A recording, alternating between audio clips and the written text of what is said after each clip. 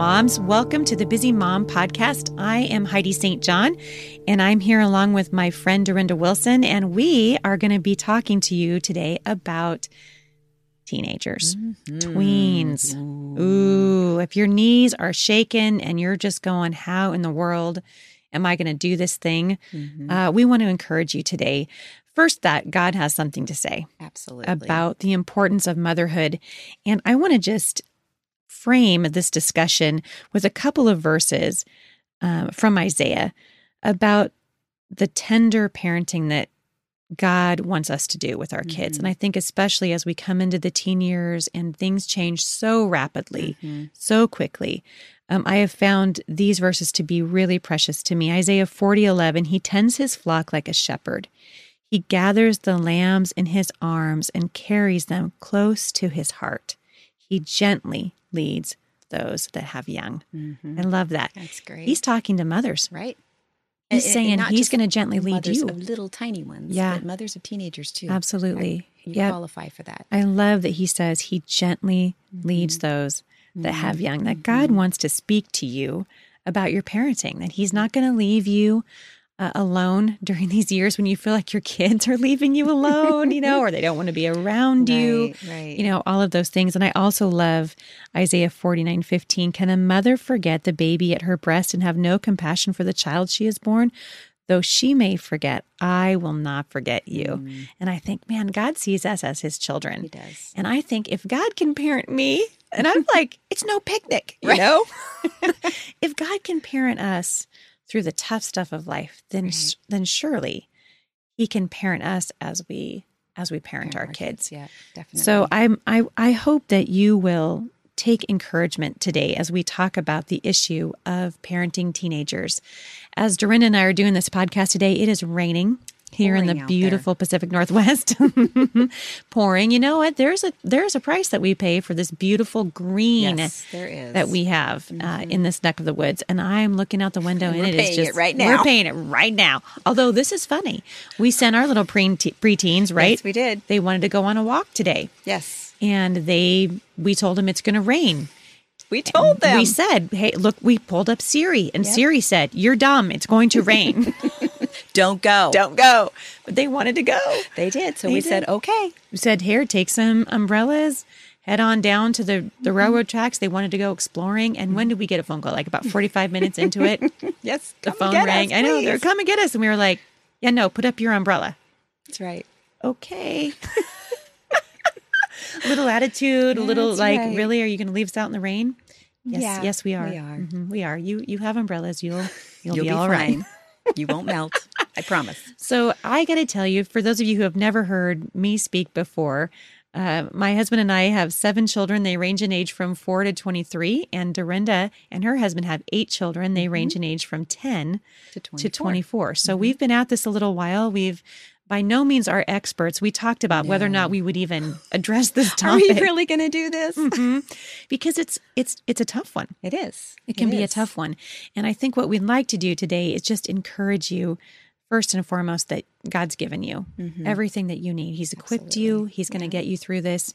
And we want you to be excited about the teen years because they're wonderful.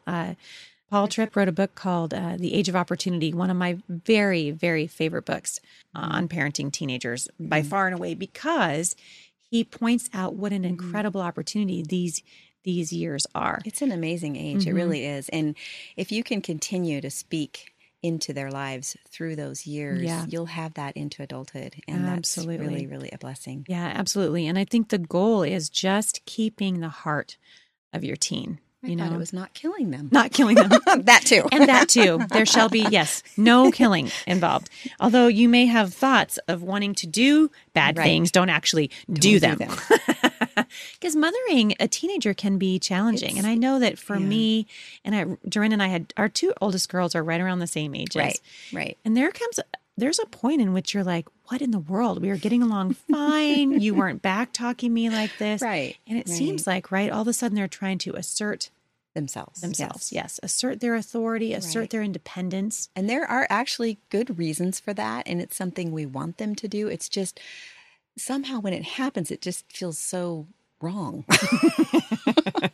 Right? It was easier.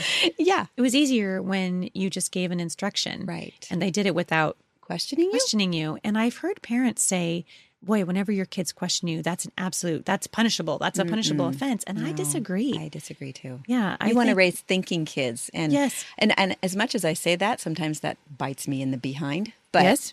But we want our kids to be able to think for themselves. And that's part of that process. Yeah. And you teach them respect while they do that. Absolutely. The Bible has a lot to say about honoring your parents. That's one of the things that, and I'm not saying we're perfect at this. And certainly when I'm tired, I've let things go that I've just been like, oh, okay. But I also know that when I was a younger mother, I died on a lot of hills that now as an older mother, I look back and go, that was not worth it. Yeah, I sure could have saved myself some energy on that one. Exactly. Look at me. I just wore some holes in my shoes and I didn't need to, That's you know, just things like that. Yeah. So I think keeping the main thing. Right. I'd love to tomorrow kind of talk about,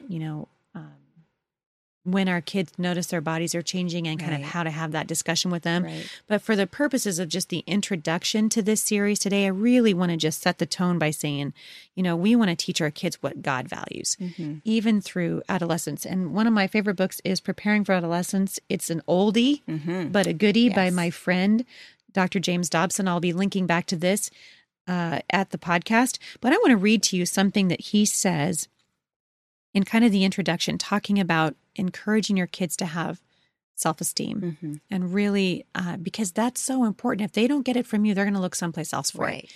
And he starts by saying, let me stress again that the attributes that our society values most highly, beauty, intelligence, and money, must be seen from the Christian point of view.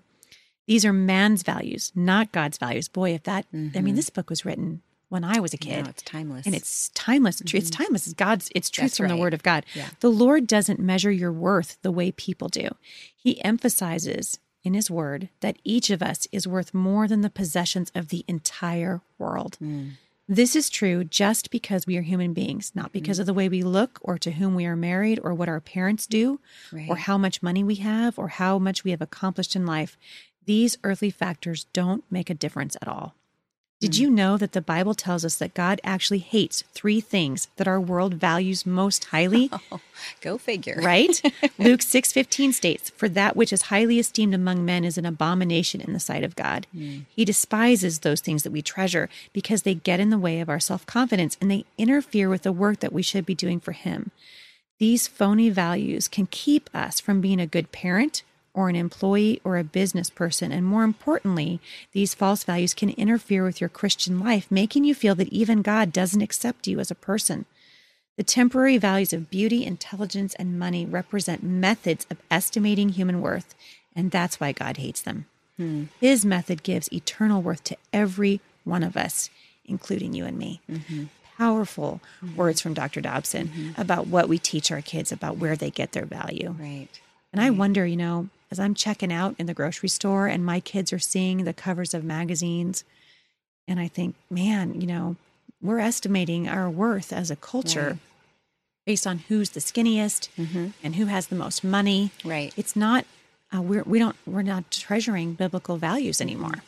And that needs to change. That's something I think that as parents, we have an opportunity to really talk to our kids about. Right. And when you have seen this, when in your kids, you ever see it kind of rear its ugly head when they feel insecure maybe about their own family or what you stand for or the kinds of things that you treasure? What are some ways that you have found that you can talk to your kids about what's really important? Well, I think just reminding them that God put them in our family for a reason. That. He before, at the beginning of time, He planned for us to be a family. And because we've gotten, some interesting looks, with when you have 8 kids and you go to Costco. Yep. Sometimes people are intrigued and sometimes they're rude. Yes. And That's right. And they say rude things in front of the kids like they're not standing there. Right. And a couple of our kids one in particular has taken that.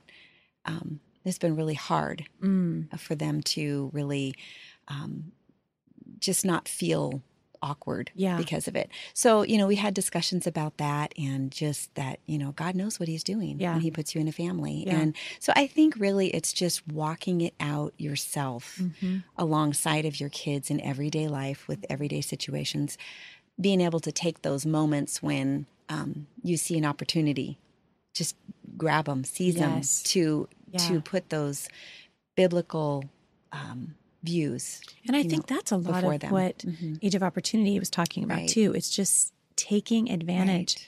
Well, and that's the beauty of the teen years, is developmentally their brain is finally at a place where they can actually process that. When they're 4, they don't really get what you're saying. Yeah. But at that age, you can have some really good conversations, very meaningful conversations. And that's why at the age of 4, when mom says something to you, you don't expect an argument back. They're not processing. They're learning what obedience looks like. Exactly. Now, as they come into the teen years, not only are they required to obey, but their thinker is starting to think, and now they're going, hey, I've got options. Yep. And they need a reason. They need a reason. And I don't think that's a bad thing at all. And when we make decisions for our kids, we tell them, this is how your dad and I came to this decision. Right. And it's important for kids. I want my kids to see, we made our decision based on what God says. Right.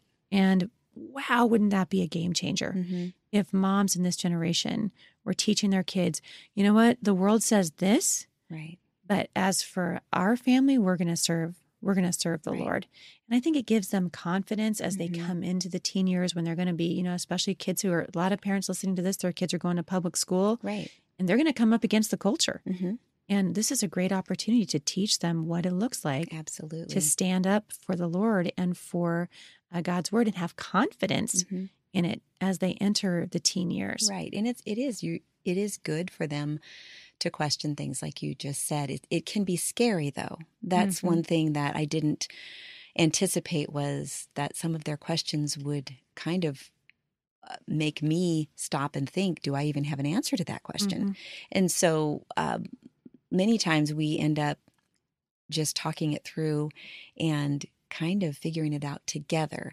And that requires me, and this is a really good thing when they're teenagers, is for me to ask lots of questions, not necessarily tell them everything, but to ask questions. And, well, why do you think that? Without judgment, without fear. You talked about being fearless. And I think that's one thing that really can grip us in the teen years, is we react out of fear. And I have done it a bazillion times. So guilty here. But I've seen when I haven't, what a great response I've gotten from the kids. And your kids come back to you. They do. They do. And they learn to trust you. And if they know you're not going to react. Yeah. But when they think you're going to react, boy, they zip it, and that's the end of it. And you don't want that. No. I think that is a challenge for every mom, especially in the teen years. And I don't know that there's been a generation of parents who have had to face what this generation of parents is facing today. I mean, they're literally 20 years ago. Right. We were parents 20 years ago, and we could not have conceived of the kinds of things that our kids are dealing with on the internet. We could not have conceived of the kinds of things that are happening in our culture and in our churches. And I don't know that it's ever been more important. Exactly. And I think it's important to convey that to our kids when they make a good choice, to say, wow, you're dealing with some things I never had to deal with, and you did such a great job. You made such a good choice, and just let them know that you're proud of them. And again, we've talked about this before, where you want them to know that you trust them, and they will live up to that. Yeah, I think that's really true. We were talking about this the other day, and you said something I thought was really, really good. And we were talking about the things that are happening around us. And it is we're living in fearful times. There's no question. But God knows that. And he knew that our kids were going to be here for such a time as this. Yep. And I really believe that there is going to be a special grace over this generation of kids for the kinds of things that they are going to have to face. I talked to a mom just yesterday. No, not a mom, a woman who's considering having children.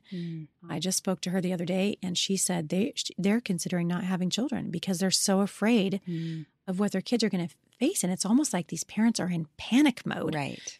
Because we're so afraid. And I'm going to end out this podcast by just reminding parents to go back to God's word. Mm-hmm. The Bible said in 2 Timothy, God didn't give us a spirit of fear, That's right. power and love and a sound mind. And as your kids come into the teenage years, you can trust that just like God gave Esther exactly what Esther needed for the time that he put her on this earth, he is going to give you what you need as you continue to go before him.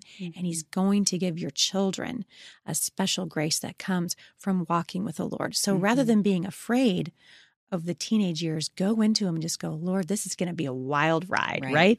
We're going to fasten our seatbelt and just see God will finish in your children the work that he has began in them through you. We're going to pick this conversation up again tomorrow and continue talking about adolescence, and I hope you'll join us at thebusymom.com. For more encouragement, visit me online at thebusymom.com.